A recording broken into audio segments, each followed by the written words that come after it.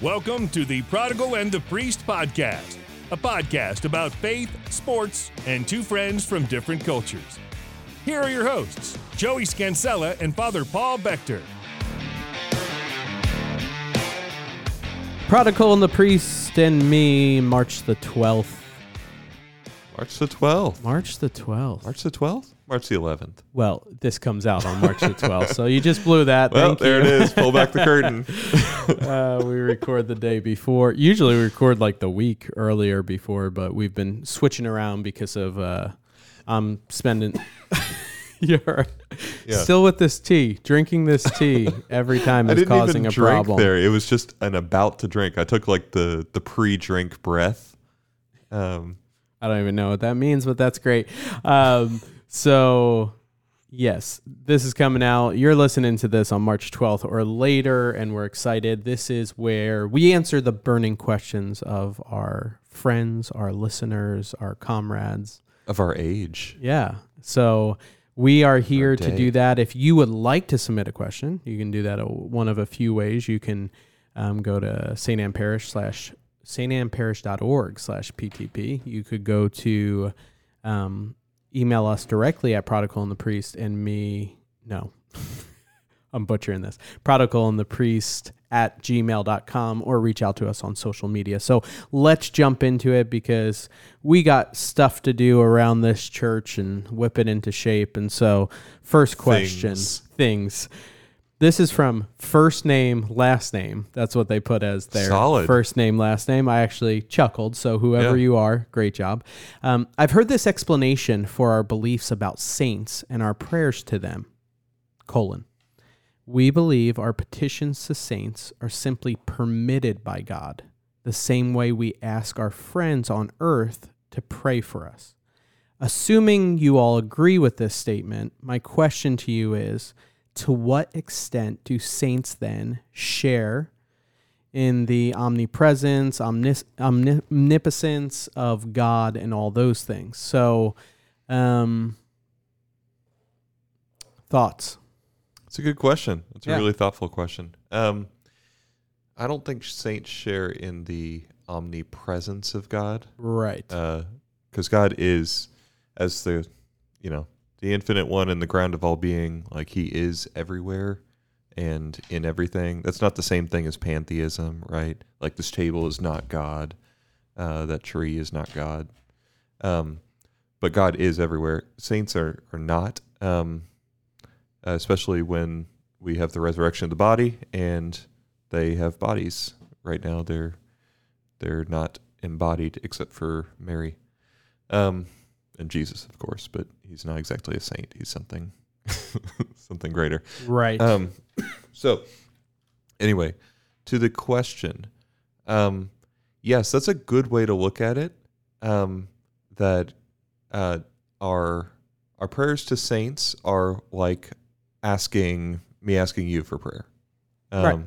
That's a really good way to look at it. There's another sort of layer I would add to that, which is that God really likes to work through instrumental causes, through intermediaries. That's why he does things like sends angels as messengers. And I mean, like when you really start to think about like, but are they necessary? Are angels necessary? Is any intermediary necessary? No. God chooses to, and he does so because it elevates and ennobles his creation by making that a part of this process. Like he wants to, God can work in the heart of someone to lead them to conversion or to faith in him by his grace working invisibly. But he really seems to like to make use of us as his instruments to spread his gospel. Like there's something really important. It's not just like, well, I mean, if you want, you can go and spread his gospel. Mm-hmm. He kind of makes it contingent on our cooperation sometimes. Right. Just like with the incarnation itself, right? God could have chosen to save us any number of ways he wanted. He could have just declared us saved. Instead, he chose the path of becoming one of us and dying on the cross. Could have done the Thanos, just snap the fingers. Yeah, the reverse Thanos. Just snap the other way. Yeah. I don't know how that would work, but yeah. Just flip the one-hand clap. You know I can one-hand clap, right? Yeah. Okay. Well, no, so does everybody else. There you go. But like he makes his plan for salvation contingent on Mary's yes to the request of the angel. So it's two intermediaries there. The angel giving his message and Mary saying yes. And like the St. Bernard, for instance, has this beautiful reflection on like all creation was waiting, holding their breath for Mary's response. So that's just to give some setup to show like why it also makes sense that God would entrust intercession for certain causes and for certain groups and stuff like that to certain saints. They are like family. They're actually family for us. And so that part makes sense. Why does God allow it? So that he can elevate his creation to playing a part in the mystery of bringing about salvation. Now, but there also is the fact too that we don't know 100% how this works because none of us has been to heaven. And yeah, speak for yourself. But and now they're caught up to the third one time. Or, oh wait, that was the other Paul. That was the other Paul. And not that I don't want to minimize either. I mean, this is the reason though we point towards purgatory in the aspect of being 100% purified before we're so. Now it is a little different than me, a flawed human, saying, "Hey Joey, will you pray for me?" And I could forget. Maybe I don't do it in that moment. Maybe I never do it. Compared to a more perfect being that's now united in heaven with the Lord. So just toss in those things. Yeah. One more thing. I almost forgot the second part of the question. Like omnipresence, no, but omniscience, right? God has knowledge of all things. He's omniscient. He has omniscience, all the science. Science just means knowledge in Latin. And so omniscience. I'm trying to find the question. I already moved it. It was three things. Omnipresent, omnipotent, and... Yeah, omnipotent is all-powerful. And all... What was the last one you Omniscience. just... Yeah. So those three. Yeah, omniscience, all knowledge. So omniscience. Yeah, yeah. So saints are not like an omnibus in Europe, England, whatever. Anyway, no one knows what that is. Saints. This is what St. Thomas Aquinas would say in his Summa about the knowledge of the saints. He says that the saints in heaven have the beatific vision; they behold the vision of God, and that doesn't mean that they have full knowledge of everything like God does, but that they see all things in God. And it's kind of like, I don't know, like he'll widen or narrow the scope of how much they know about what's going on earth. And it's this whole mystery of the beatific vision. Kind of hard to explain. It's quite speculative, but St. Thomas always has good reasons for saying what he's saying because he's thinking about how we work and how we're made and how we receive knowledge and stuff like that, and what's different with the beatific vision in heaven versus knowing in the various ways we know things here. So point is, no, they're not omniscient like God is, but it would make sense if they were entrusted, say, like St. Blaise, with as the patron of sore throats and healthy throats. It would make sense if he was granted particular knowledge of those who were asking for his intercession, at least, right? Right. Yeah. So it's kind of a mystery. Really good question. Yeah. St. Thomas Aquinas could explain that a lot better than me. Well, when you get to heaven. But I think I did okay. Yeah. I don't know. Good job. Let's see. Okay. Jean Paul says, So this is, I won't say this is Jean Paul or is it John Paul? Jean Paul. Jean Paul.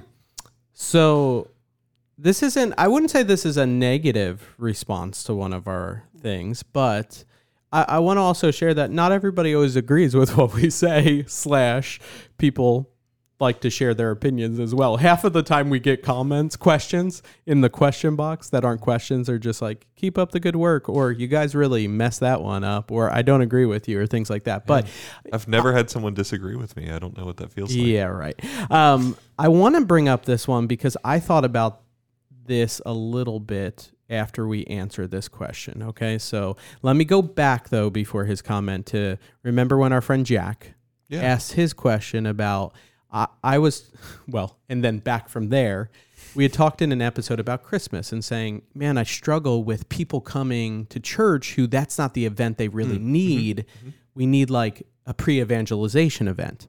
Jack tossed out, well, we have that in the Liturgy of the Hours, different things. Remember, we talked a little bit about this. So Jean Paul says, fellas, so when he says John, I think it's Jack, teed up a question on the Liturgy of the Hours, you came back with a bunt that didn't make it to the pitcher's mound. Father Paul, really? This is from the guy who brings such a rich nuance to the homily and the liturgy of the word. Didn't even speak to Wyatt's liturgy. This was probably the first truly dumbed down answer to a profound opportunity to embrace a call to prayer for the gazillion of people burdened by the time in the midst of a pandemic. In closing, a link to the description of the Liturgy of the Hours, with everything you two could have said about the Liturgy of the Hours. Now, it's interesting that Jean Paul says that, because I wanted to bring up that I thought we missed, because I actually don't think the pre-evangelized people would really engage. Like, I don't think that was an opportunity for them either. You know, somebody offered that as an answer, and I think we talked about it a little bit, but even to say, I don't think if I had someone like I've talked about before, my neighbor Scott, right? Guy who most of the time we talk and, you know, he's holding a beer and a cigarette and no thought of God. And we begin, I'm not going to say, hey, do you want to pray the Liturgy of the Hours? Like, I think this is a real pre-evangelization opportunity. And that's for me saying that compared to coming to something that is, really designed for somebody like Scott to say it's engaging. Maybe there's a meal around it. There's good conversation. You know, maybe there is an element of faith in the beginning. Maybe there's not. Maybe it's just a really well done talk, and that there's an opportunity for him to share and ask questions and things like that. So I actually think we missed the mark on the question because of that. Jean Paul, who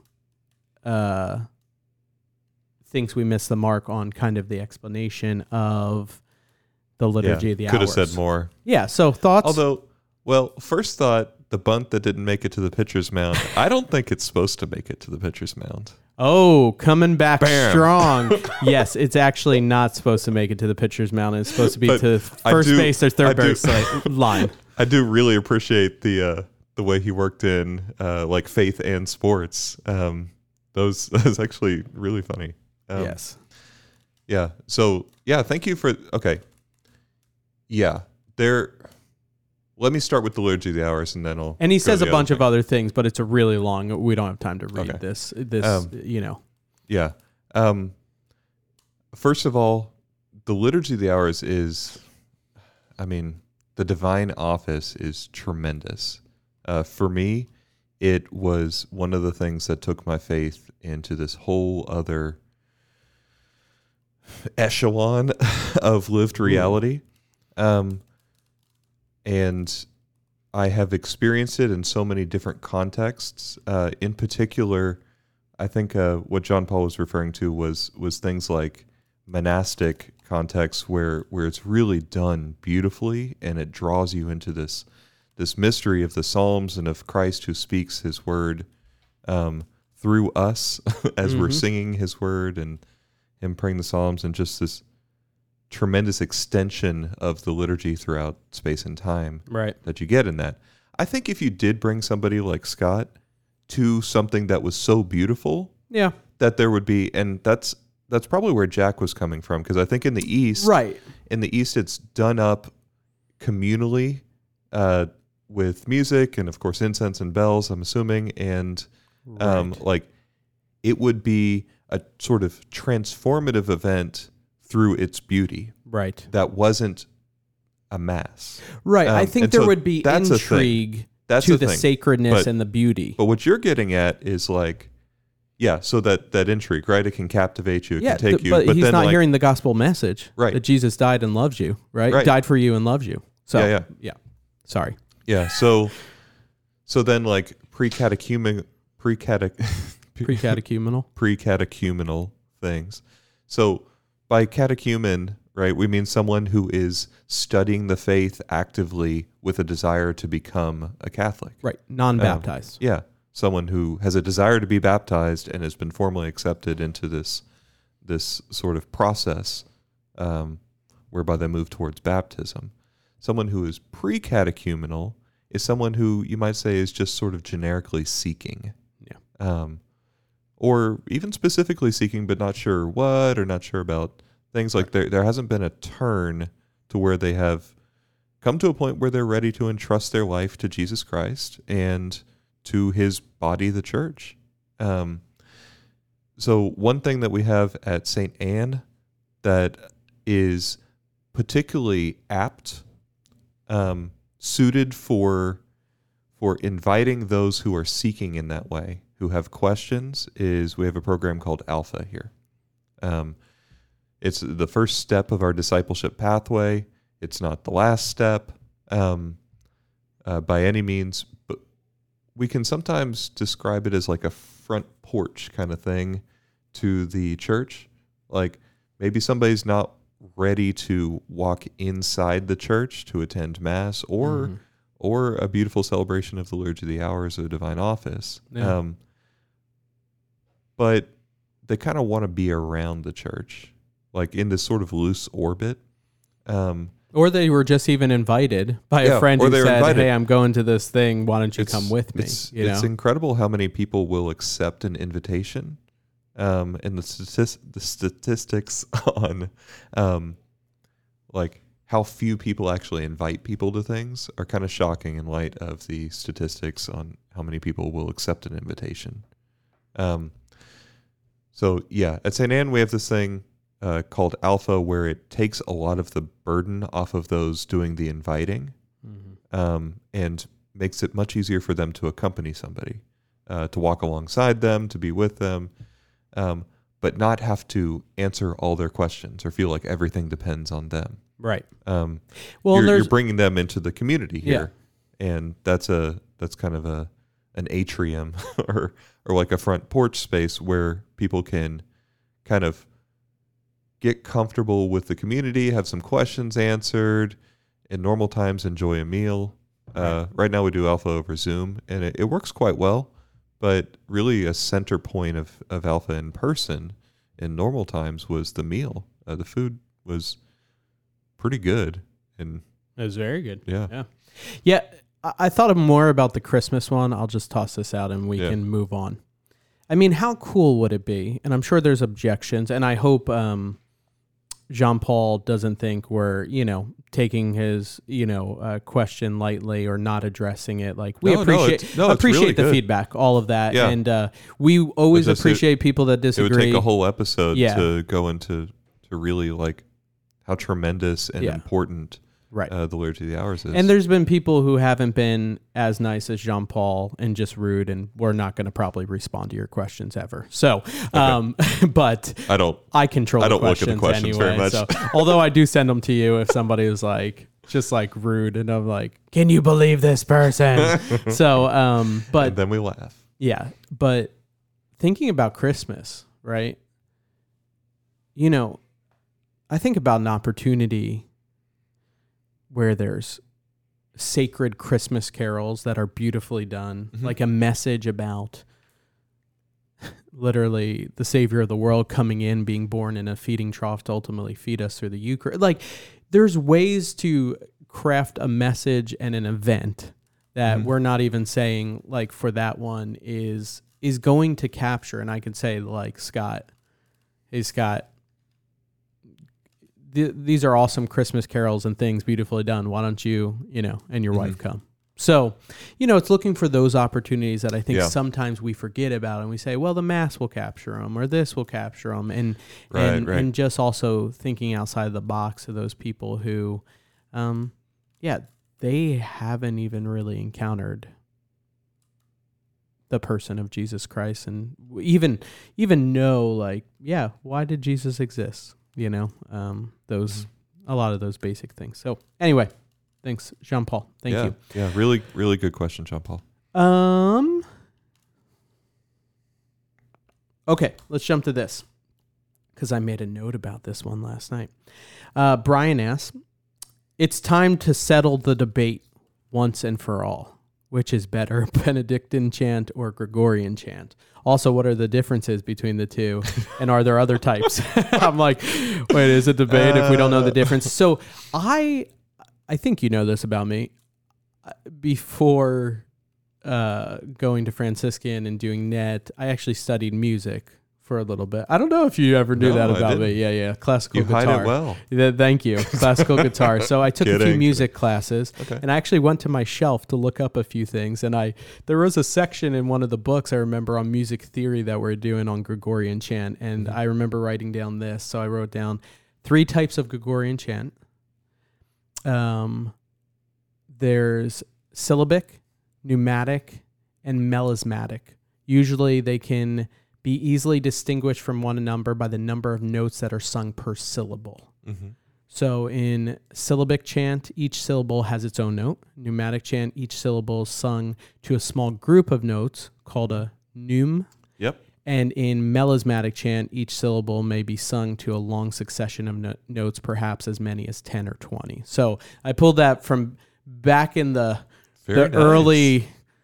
No, not early 90s. Probably early 2000s. Early 70s. I pulled that from a notebook of mine for music theory. I don't think there's actually... Benedictine and Gregorian is just the orders associated with it, right? Like kind of who does it, not so much what they all sing Gregorian chant, right? Yeah. I don't know. Yeah. Brian, it's a good question, but want to clarify a little bit. I love the way it was framed. Finally, time to settle the debate, but I don't think there is a debate because, like, Benedictines sing Gregorian chant. Right. I was like, I don't have anything on Benedictine. I think it's just Benedictine singing Gregorian chant. There is, if you want to make a debate, you can. No, we don't. When you go deeper, because so the breviary, for instance, the breviary is another word for the book that has the Liturgy of the Hours in it, and that is something that, like, as much as that orders my life, and I've made a promise to pray it with and for the people of the church, like, it really orders the life of Benedictine monks. So much so that they follow kind of a different order to the Psalms. They have a lot more Psalms. They use them in different orders. They follow kind of the order of Psalms that Saint Benedict wrote in his rule, which is you're mostly counting through from 1 to 50, but then on certain days there's different things. It's a little more thematically done and shorter. Anyway, the point is, like, you could pit those two against each other and say, like, according to the Roman breviary, or according to the Benedictine breviary, right? Who is better? But they're both using Gregorian chant. It would just be slight differences, even in some, like, in the Salve Regina, the Solemn Salve. Like, there's a sort of Benedictine form to it and a Roman form, or rather than Benedictine, a monastic form and a Roman form. To settle the debate, who do you like? Which one? Roman, because I'm not a monk. No, there you go. I like the monks a lot, but when it comes to the breviary, I like the Roman breviary over the monastic breviary. Just where I'm at. Right. Awesome. Settling the debate. Thanks, Brian. Also, really, you weren't impressed with me looking up, like, from the early 2000s my music theory? I am impressed. You got to toss me a bone every now and then. That's a good sort of description of the different ways that Gregorian chant will sound. Like what you said about syllabic chant, like that's saying, like, I will go to the altar of God. Like everything that. Like, has a each, bum, bum, bum, each bum, thing gets its own note. Whereas I will go to the altar of God, something like that. That would be numismatic. And melismatic is where you just really dwell on one syllable while you're just like, moving up I will and down. go to the altar of the God. No, like the complete opposite of that. Like, I don't know. I could pull up an example. Yeah, but they're not here. going to be able to hear it. No, I was going to sing it. So like something in the gradual. The gradual is like a very, here, let's just, Holiday Christmas, gradual, okay.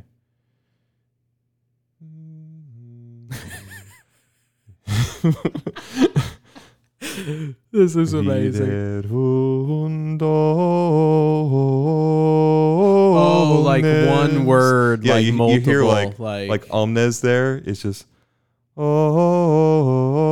It's like at the end of that's just one syllable. When's the end? Is it the end of? I'm blanking now. No, the end of Easter where we're like, Hallelujah. But it's Lent. I know. But you know what I mean? That's exactly it. Yeah. Yeah, like the deacon, and it's like the double one. I want to hear this. The double one that you say all the way through the Easter octave. The A word. Yeah. Okay. Melismatic. There you go. All right. Thanks, Brian. I'm going to save, there's one about St. Joseph I'm going to save for next time because that will be then coming out on the Feast of St. Joseph. I like it. I'm going to jump to Gary for our last question here. Okay, remember, we only have a few minutes, okay? I want to preface this. Okay. Gentlemen, what can you tell me about Melchizedek? I hope I spelled his name right. I hear him mentioned frequently, but I've not seen much information on who he was, what he did. Part 2. Can you recommend a book on angels, not the baseball team? Thanks. There is a book on angels that we had to read in one of my classes. Let me look up that title while you hit on Melchizedek. Isn't that like such a fun name to say? It's a pretty good name. I want a rapper to take that name. Actually, yeah. That would be kind of cool. Okay, go ahead. So he shows up in... What's the chapter? Genesis like 16 or something. He shows up once in the Old Testament very briefly, but with this mysterious thing where Abraham pays him a tithe. And Abraham's kind of a big deal at that point. But you don't pay a tenth of all that you have to someone who is subordinate to you. You pay it to a superior. So that's already a big thing. And the letter to the Hebrews in the New Testament takes that theme up and develops it. That's pretty much all we have on Melchizedek, except for the, I should know this because you are a priest forever according to the line of Melchizedek. Melchizedek, right? Yeah. Is that from Hebrews or is that from a psalm? It sounds like it should be from a psalm, but I don't remember a psalm that says Melchizedek. Oh, yeah, of course I do. Yeah. It is Psalm from 2. Hebrews 7:17. Dang it. Okay. Oh, although there's another thing that says here later on. Psalm 2 or Psalm 110? Psalm 110, yes, 4. Got it. Okay. Yeah, kind of, but you doubted yourself, so I'm not going to give it to you. Yeah, those royal psalms. So Hebrews 7:17 and Psalm 110, 4. Yeah. There are other non-biblical but ancient documents written. Like in Judaism, right? Riffing off this mysterious character, Melchizedek. There's something. Oh, I think it might be a Dead Sea Scroll, like 11Q Melchizedek. So from the 11th cave at Qumran. Something about Melchizedek. I don't remember what it says. And so like with some of those kind of intertestamental texts, like the texts that are happening close to the time of Jesus, but are not part of the like canonical and inspired biblical text, they can be interesting and useful to read, but you also want to read them in the same kind of way that you would read things like the Gnostic Gospels, right? That like, this does not infallibly contain our faith, but it does show what people were saying at the time. Yeah. And so there are ancient documents like that on Melchizedek. Beyond that... But he's so important to the priesthood because... Yeah, because you are a priest forever according to the line of Melchizedek, and because of what said Hebrews at ordination, says, right? Yes. Yeah. Yeah, and because Jesus Christ is called from Hebrews a priest without beginning or end according to the line of Melchizedek. Fulton Sheen in his "The Priest is Not His Own" certainly says things about the priesthood of Melchizedek. I don't remember what they are because it's been a while since I've read it, but I know for sure that he does, and it's a really good book too. You had a book on angels. Sorry. If you hear crinkling, it's Father Paul holding in a Rubik's Cube that he stole from my office and not supposed to have access to. Anyway, yeah, on the angels, I do remember I took, I don't know your opinion on him. I thought he was a great professor. I don't even know if you heard of him, Dr. Mark Miravalli. So he's written a lot on Mary and a lot on the angels. He used to teach 2 classes at Franciscan University, Mariology and Angelology. And I've given out his books a lot and loaned it to people. I actually loaned this book, so if you're listening and have my book, you need to return it, okay? But he came out with one that's... If you give it to me, I'll break into Joey's office and just put it on. It's called Time to Meet the Angels by Mark Miravalli. I recommend it. It's a good beginner book on it, and it just talks about like this is time to appreciate, befriend, love these heavenly beings who already know and love us. And so I would start there. And that sounds to me like a great place to start. I haven't read the book, but I have heard of him and I've read some stuff by him, and I think he's very good. So he was kind of known for the whole. He was a proponent of the adding another Marian dogma, mediatrix of all graces. We can get into that another time, but that's where you've probably heard him. I know he talked to John Paul II a few times about that. Oh, wow. Okay. Saint John Paul II the Great. Sorry. All right. If you're looking for something after that, either follow his sources. That's always a great way to do follow-up work, is to like look at what he's citing in the footnotes or the endnotes. Especially on a kind of popular level book like that, because he's citing other stuff, which will be like next step. St. Thomas Aquinas has a whole treatise on the angels, which if you're ready to just dive into that or do that through some sort of commentary, like Father Garrigou Lagrange has a whole series of sort of early 20th century commentaries on St. Thomas. Like that's sort of at the other end of like the accessibility spectrum. Like you have entry level, and then you've got like St. Thomas, who's going to be pretty complex unless you're used to reading him. I don't know anything in the middle, but I'm sure in the endnotes and sources of the Miravalli book, you'd find it. Yeah. So on that, what do you think? I feel like we did a lot today. We did. Yeah. And I bogged us down numerous times. Yeah. Had to push through.